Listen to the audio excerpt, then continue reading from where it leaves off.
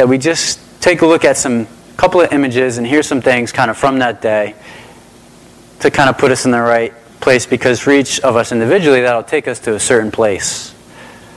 9/11 has a way of doing that to us. So what we'll do is we're going to play that clip and then we'll talk some more. Good evening. Today, our fellow citizens, our way of life, our very freedom came under attack in a series of deliberate and deadly terrorist acts. The victims were in airplanes or in their offices. Secretaries, businessmen and women, military and federal workers, moms and dads, friends and neighbors. Thousands of lives were suddenly ended by evil, despicable acts of terror. The pictures of airplanes flying into buildings, fires burning, huge structures collapsing, have filled us with disbelief, terrible sadness, and a quiet, unyielding anger. These acts of mass murder. So as you look at those,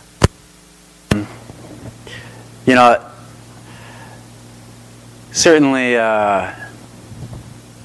gut-wrenching, to look at them and see what happened. And I don't know, 9/11 has a way of just putting you right back to where you were and what was going on. And so even as we were setting up this morning, keeping in mind 9/11, everyone's talking about kind of where they were and what they were doing and how people distinctly remember that day and what they were doing. I remember that morning I was getting ready to go to school, and I think I had 2 classes that day. I went to school at Central in New Britain. I had 2 classes that day. I think I had a math class in the morning to begin with, and then, believe it or not, after that I had a class in Development and Christian Thought. Pretty interesting class. I'm on that campus, and interesting day for that. But so I was getting ready, and my mom yelled to me. She's like, Jared, come on downstairs. There's something going on in the news. And so come downstairs, and that is right when the first plane hit, and I was like, and probably like you, and however you heard or saw it, you're probably like, what is this real? Like, what's going on? What's happening? It's just, a lot of questions, sort of in bewilderment.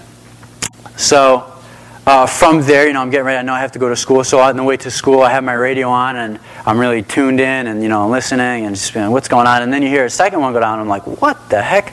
So I pull into the parking lot of school on the campus, and then you look inside one of the rooms that they have where the TVs are, and it's just jam-packed with kids.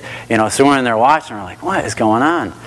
So we go to my math class, and we have that. And then, I found out my next class got canceled as we make our way over there. And later on in the day, come back home and, like you, just listening, watching, trying to figure out what in the heck is going on. And things, radically changed from that point in time. Radically changed quite a bit. And the part that I wanted to look at today was this is the ugliness that happened from Satan and his lies and his scheming and his manipulation. This is the end product of what happens. And it's no different from the way he's trying to go after us. He's trying to go after our kids. He's trying to go after our relationships. And he wants to take us out. And it's all birthed in lies, manipulation, and scheming. And so, believe it or not, I was actually kind of baffled myself. Believe it or not, this morning, as we look in Acts, the passage it perfectly fits for this morning. And we're going to look at lying, scheming, and manipulation and what actually happened. And so it's going to be kind of incredible. But we won't quite stay in Acts. We're going to jump to one other passage just to kind of close up and try and also address some questions and issues just that surround this whole thing. Because we're here in church, and that means to some degree we believe in God in some way and some sort of higher power. And so we're trying to get a handle as far as where does he play into this stuff. So we're going to take a look at some of that. So if you have your Bibles, you could go to Acts 23. That's where we're going to be.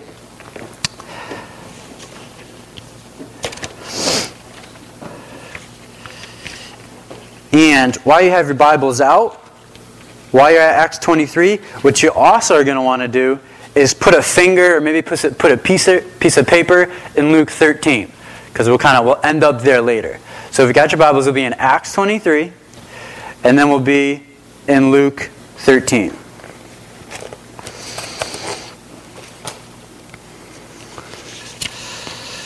So, what I wanted to do is I want to kind of start off with a couple of quotes about 9/11, just to get us kind of in the same mindset and still thinking about it and kind of reflecting a little bit about what's going on. So it's on the second slide.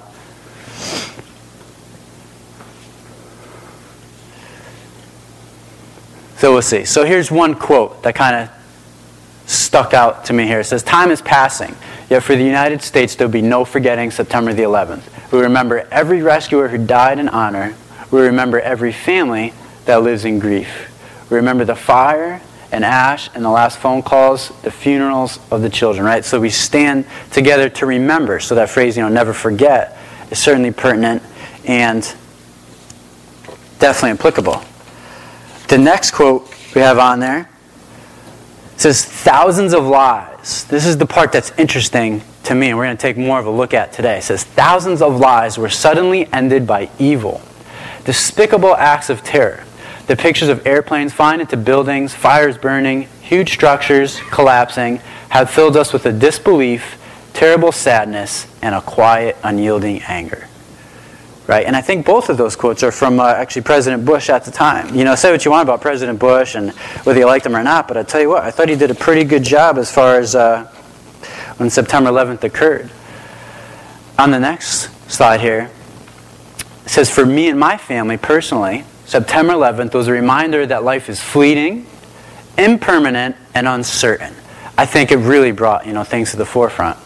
"Therefore, we must make use of every moment and nurture it with affection, tenderness, beauty, creativity, and laughter." Right? And I thought that was a really good quote. That was from a doctor, I think her name was Dr. Deepak. And this one I think stuck out to me because for all of the reasons, remember 9/11, one thing that it did do is it put priorities and made things really clear what was really important right away. And I think she articulated it well with that quote. And so a couple things, a couple quotes just to help us look back, reflect, and kind of see what's going on here. So hopefully you have your finger, you're at Acts 23 and you got your finger in Luke 13.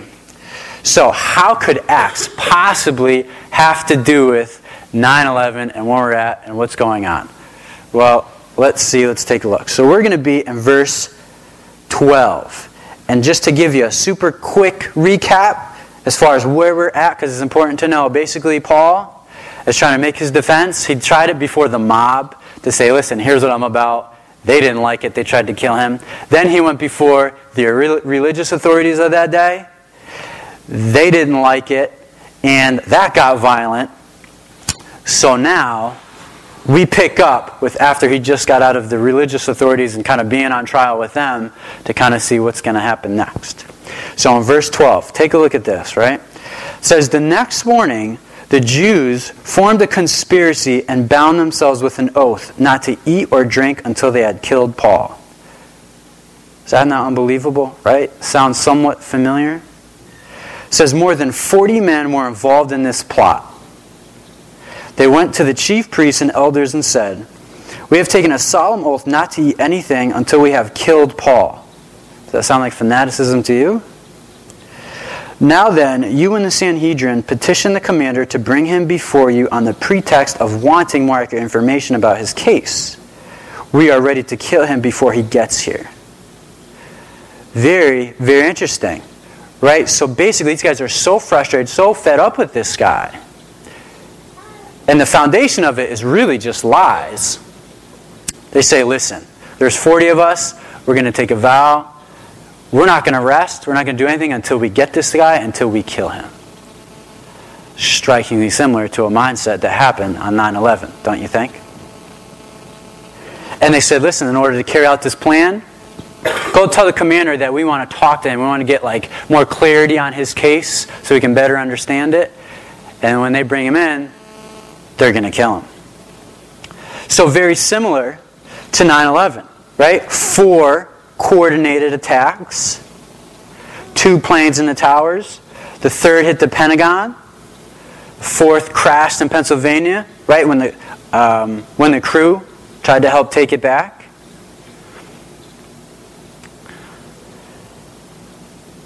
There was a mastermind behind it.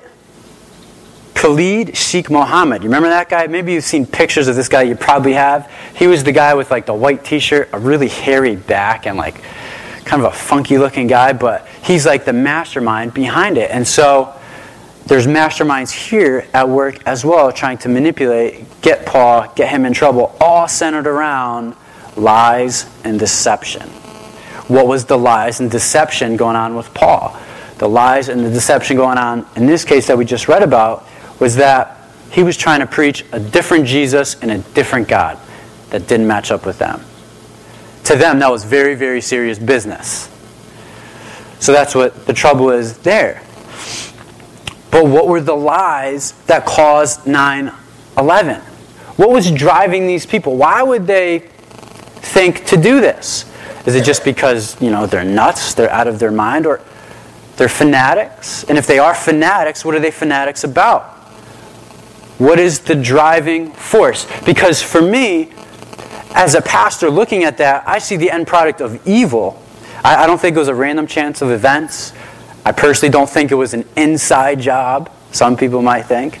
I think it's Satan and evil at work. And I think one of the greatest evidences for a real God that's present is Satan kind of blowing his own cover. Because he comes out with so much evil and so much deception. You see so many bad things happen. You're just like, man, of course there's a God, because there's just so much evil in the world.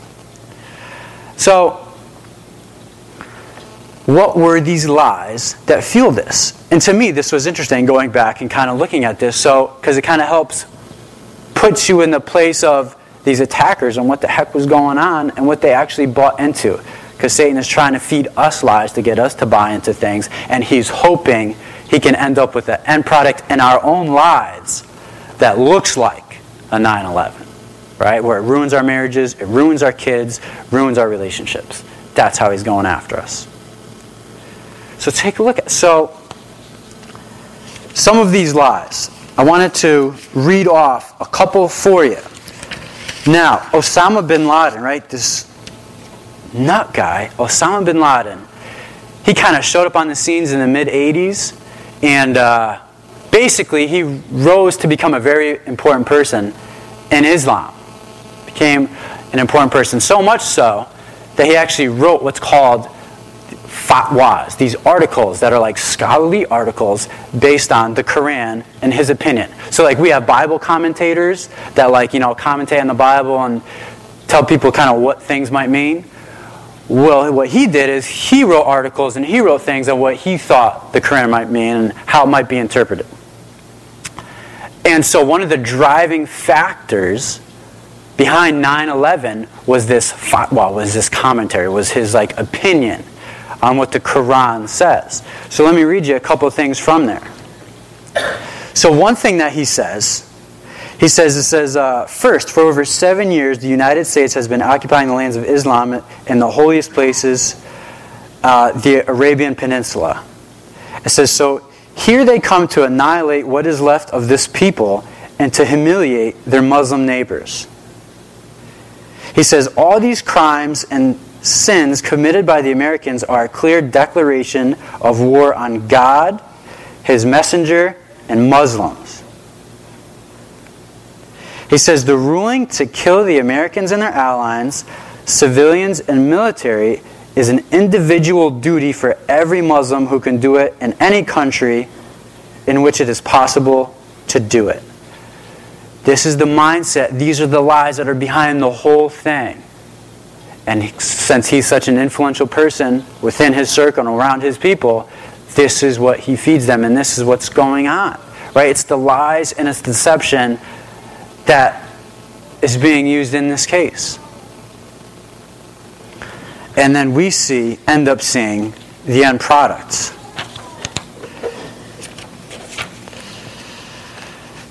So, one thought that I want to carry into exactly what we're going to do with this and what we're going to talk about this morning. So on the next slide here it says, as long as Satan is alive, there would be lies, destruction, and tragedy. Right? That is pretty much just a fact. As long as he's around, and until God gets rid of him, till that great day, there will be lies, destruction, and tragedy.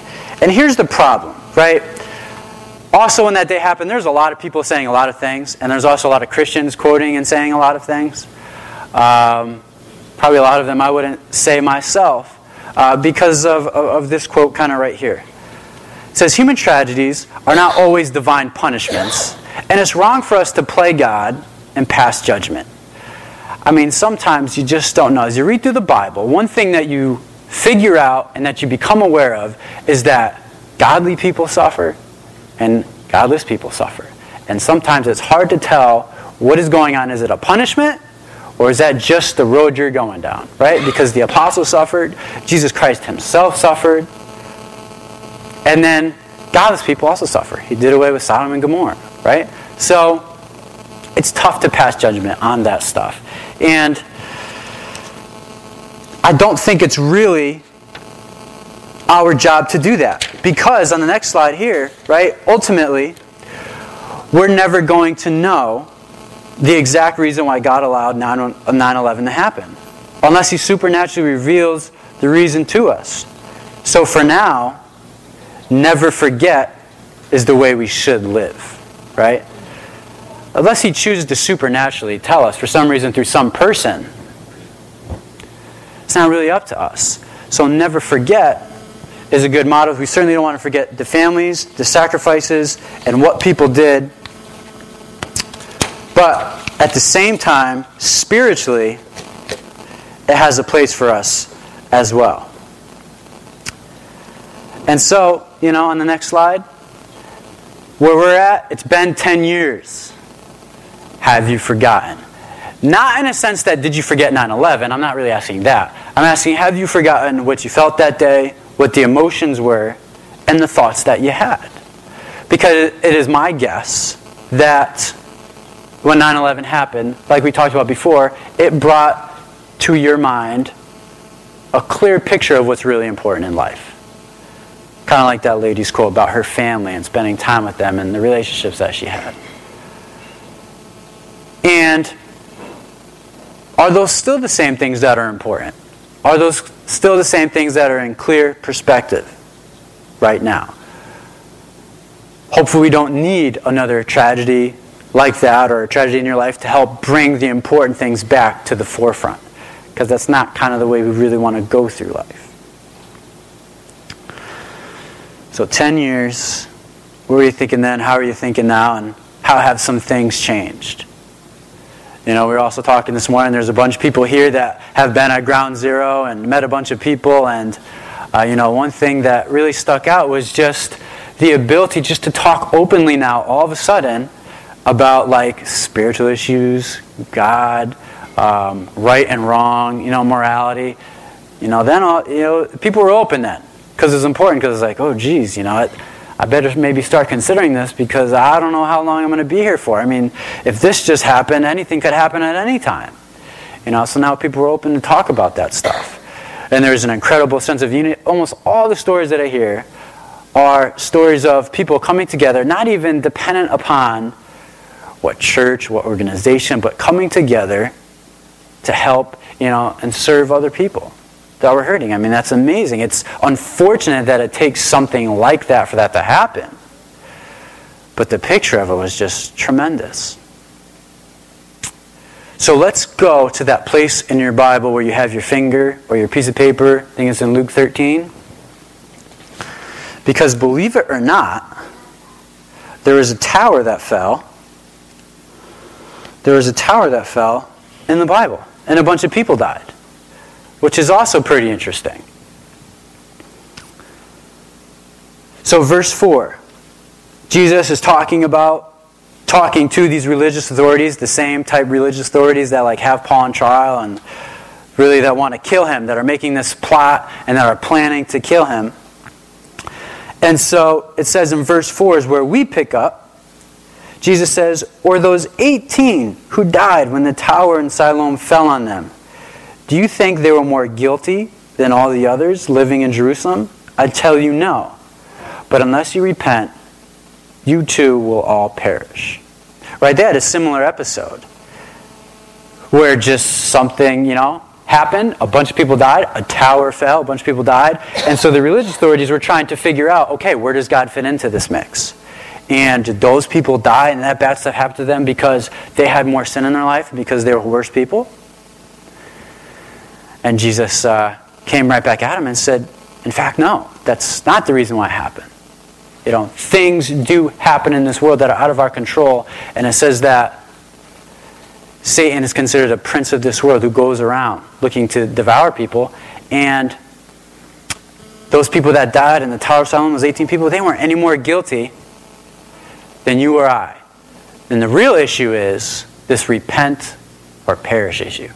Make your life straight and right with God, and make sure you're in good relationship with Him, because you don't know what's coming. You don't know.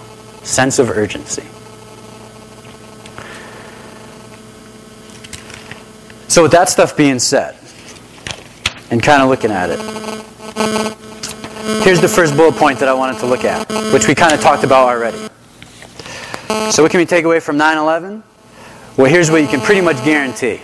On the next slide right here, it says, this same Satan who started these lies and set forth these attacks is after you.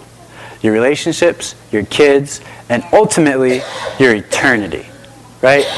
That is truth right there. And when I was writing it down and praying through, I was like, man, I got to hold on to that one. Now, some people that aren't Christians, and when we hear something like that, they'd say, that just sounds like scare tactics to me. The terrorists use scare tactics, right? They're trying to scare you and create terror within you and try and get you to be afraid. And this is just doing the same thing. Well, I would, interesting point, but I would say that, I think it's as much as a scare tactic as, if I were to tell, a young child of mine, hey, don't touch the stove because it's a bad idea and it's going to hurt you, that I'm just trying to convince that little child just to think like me, and I'm just trying to scare him to think like me. I think it's as much as a scare tactic as that is. I'm not trying to get that child to just think like me that fire is dangerous and the stove is dangerous. It actually is, and it will burn you. And it is in my opinion that faith is real, God is real, and evil is real. And this is what he's going after. And for him, the perfect way to do it is very subtly. Come in and start planting lies. Nobody likes you. You're not that attractive. You don't have very much to offer. Your marriage is a mess. You're a bad mom. You're a bad dad. You've been messing things up for a long time. They don't really care what you have to say. They're not going to listen anyways. Get in there. Get in there. Start isolating you now from other people because now you're feeling so bad about yourself. Now you start getting isolated, and that's where he goes off on you. That's where the punching bag is. And now you bring in other factors. Drugs are a pretty good outlet for that. Alcohol is a pretty good outlet for that. Let's start latching on to those things. It's the same thing. It's the same thing. And that's how he gets in there. He's going to lie through Osama bin Laden and create this whole disgusting picture of the U.S. He's going to do the same thing within you, your lives, your family, your kids. And he wants to do it subtly. Wants to do it subtly.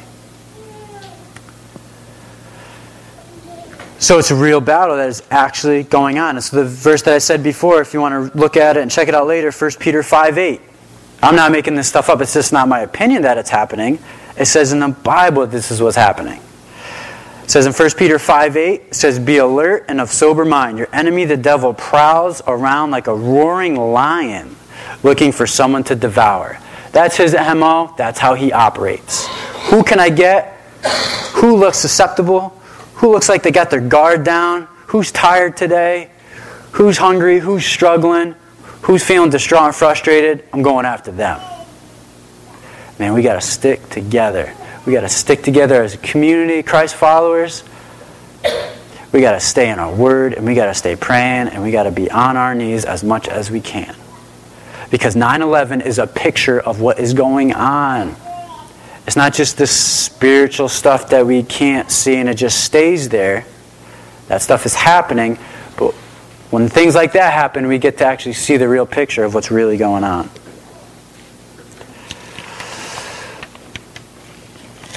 So next part. Next bullet point we can take away. One is that Satan is definitely alive, around, and the word is right. He's looking to devour us. Next bullet point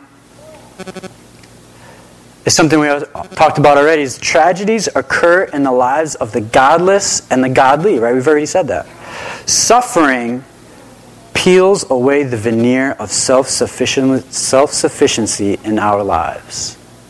Right? Tragedies are going to occur, and tough times, the trials and tribulations are going to come for the godly and for the godless. So the question is, what do I do with them? Where's God going to be in the middle of it? Well, one thing that I read that this past week, there's an article I put on our Facebook. You can check it out. There's a pastor. His name is Greg Laurie. He's another Calvary Chapel pastor in California. Actually, right now, he's in the middle of they do these huge crusades. Almost like a Billy Graham type thing, but like a little bit different, like a 2011 version. And they're actually in Dodger Stadium, packing it out. All kinds of bands. He's speaking, he gives invitations. It's awesome. It's all online, actually, too. And they actually record it. So even if you can't watch it live, you can watch the recording. I watched the last one they just did in New Zealand, which was awesome.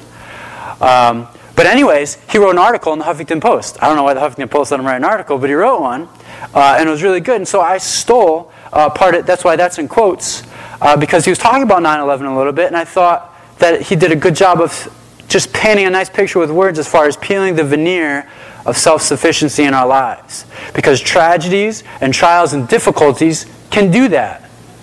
Because we can think that, I work pretty hard, I provide for my family and try and do the right things, and I always get back up on my horse, I'm always working hard, and we can think that we've developed all of this ourselves. That could be the temptation to think that.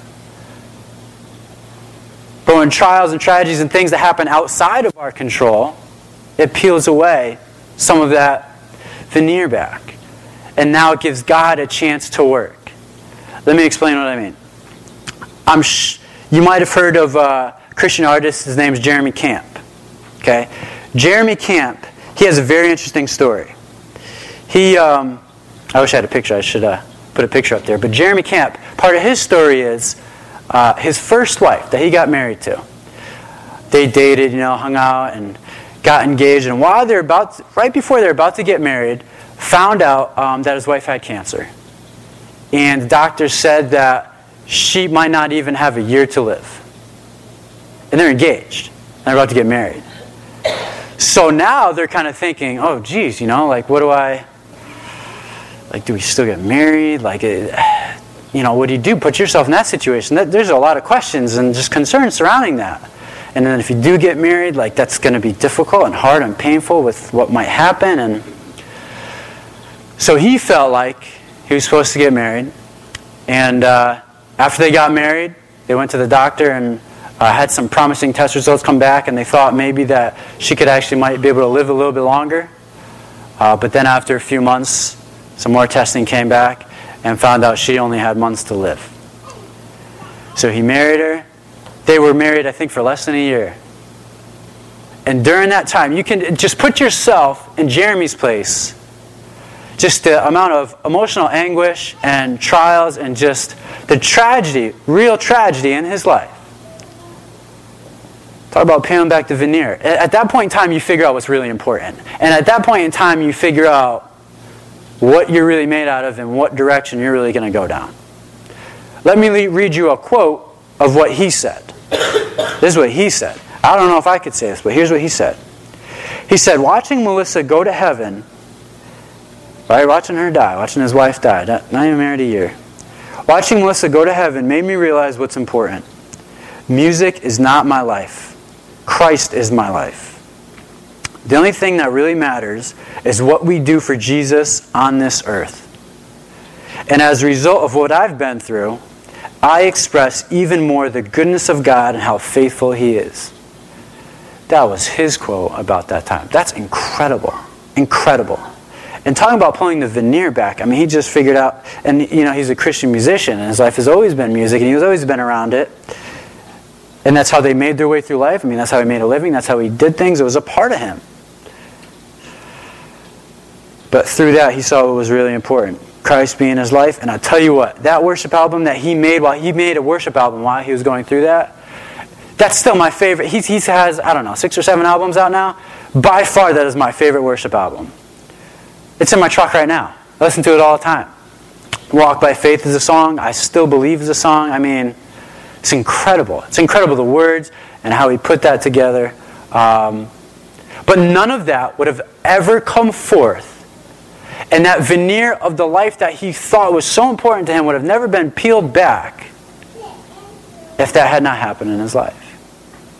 And he said one of the things that really pushed him and really helped him through was that every day he went to see her, she was just in complete joy, which is like incredible to me. I mean, I think I might have a bad attitude to say the least, right? Pure joy. And in fact, he said that her response is, listen, if one person can come to meet Jesus and can come to be in heaven through my difficulty right now, it is completely worth it. It's amazing. It's amazing.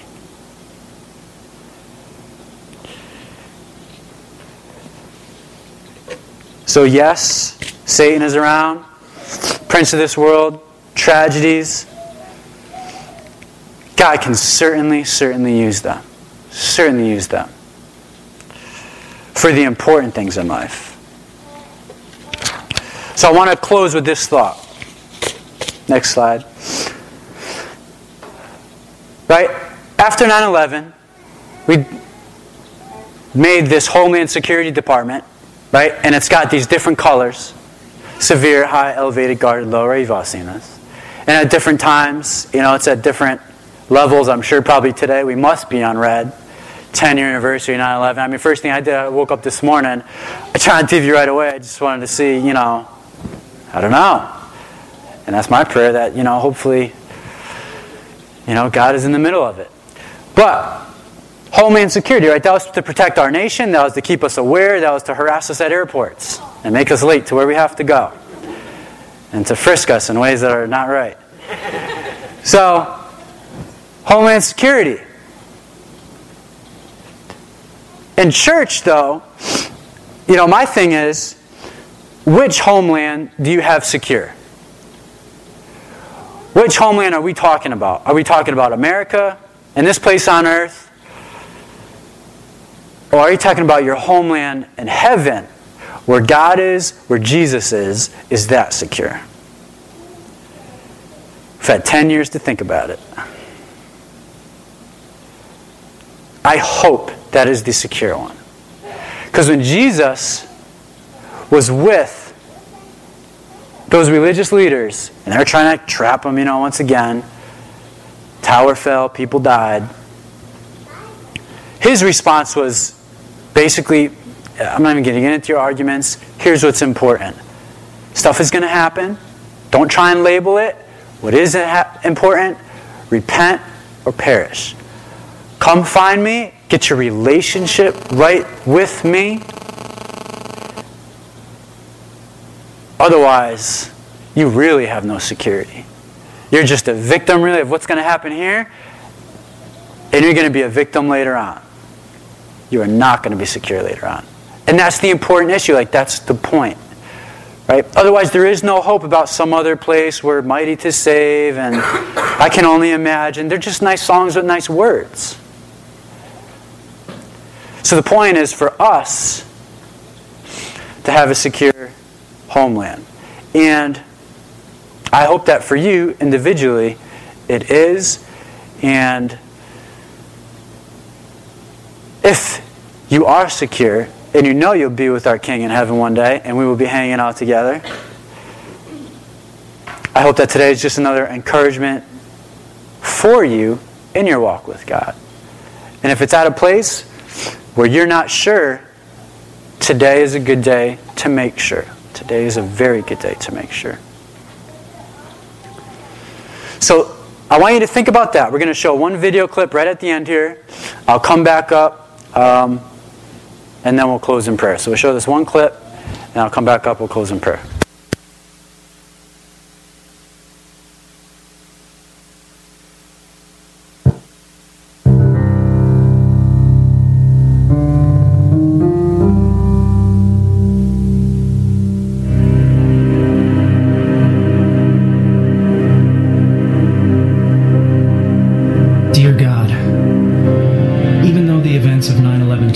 Long ago, most of us can still recall them like it was yesterday. Some, more than others, are still feeling the effects and the pain. On this day, we remember all those who lost their lives and their loved ones to this terrible tragedy. We lift up their families and their friends and ask for strength, peace, and comfort. We also remember and honor those heroes who stepped in to help, to save, to serve. And we will never forget those who gave their lives for the noble cause of rescuing others. We are forever grateful. We pray blessing and comfort over their families. We pray for the spirit of unity to revisit our nation, the unity we felt in the midst of our struggles and our confusion.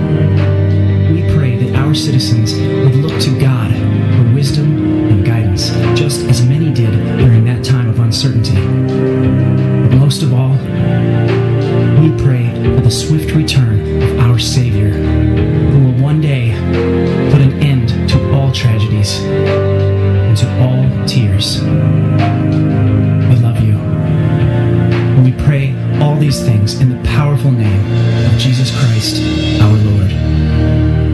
Amen.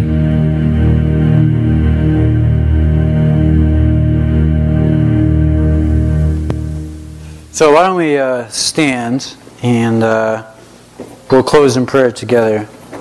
It's a good video and a good prayer. If you like it, I think I also put that one on Facebook, and so you can go back and check it out and pray it again if you'd like. I enjoyed it. I thought it was pretty good. And so, if your homeland is not secure, what I'll do is we'll bow our heads in prayer. And if your homeland is not secure and you're not sure exactly what your relationship is like with God, we can make it right now. So let's bow our heads and close our eyes. And if you don't know if your homeland is secure, you can just repeat after me. You can say, God, I see what the ugliness of sin looks like, and I don't like it.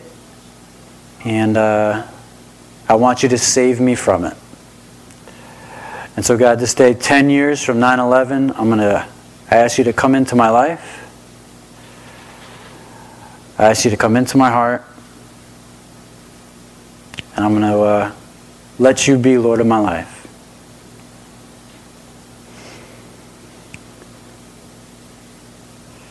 And for the rest of us, we're going to pray that God will give us the wisdom and guidance that we need. And so, God, we just pray, Lord, that you just give us the wisdom and guidance we so badly need in life. We pray that we'd help keep the important things important. You give us clear perspective of what is really going on.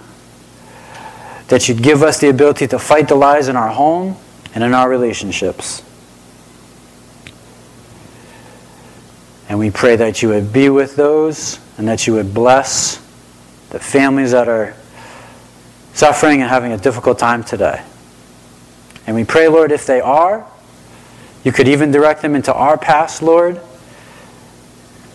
And we might even get a chance to pray with them or just talk with them, Lord, just to encourage them. And we pray for your kingdom to come soon. And we put this day in your hands, Father. And we look forward to the day when it says that you will return and you will reign forever. So God, we thank you for this morning. In Jesus' name, amen. So hope you guys have an awesome week. And enjoy your time with your family today. Very important. Those parenting cards are in the back. And again, let me know if you want to do the retreat. Other than that, have a blessed week.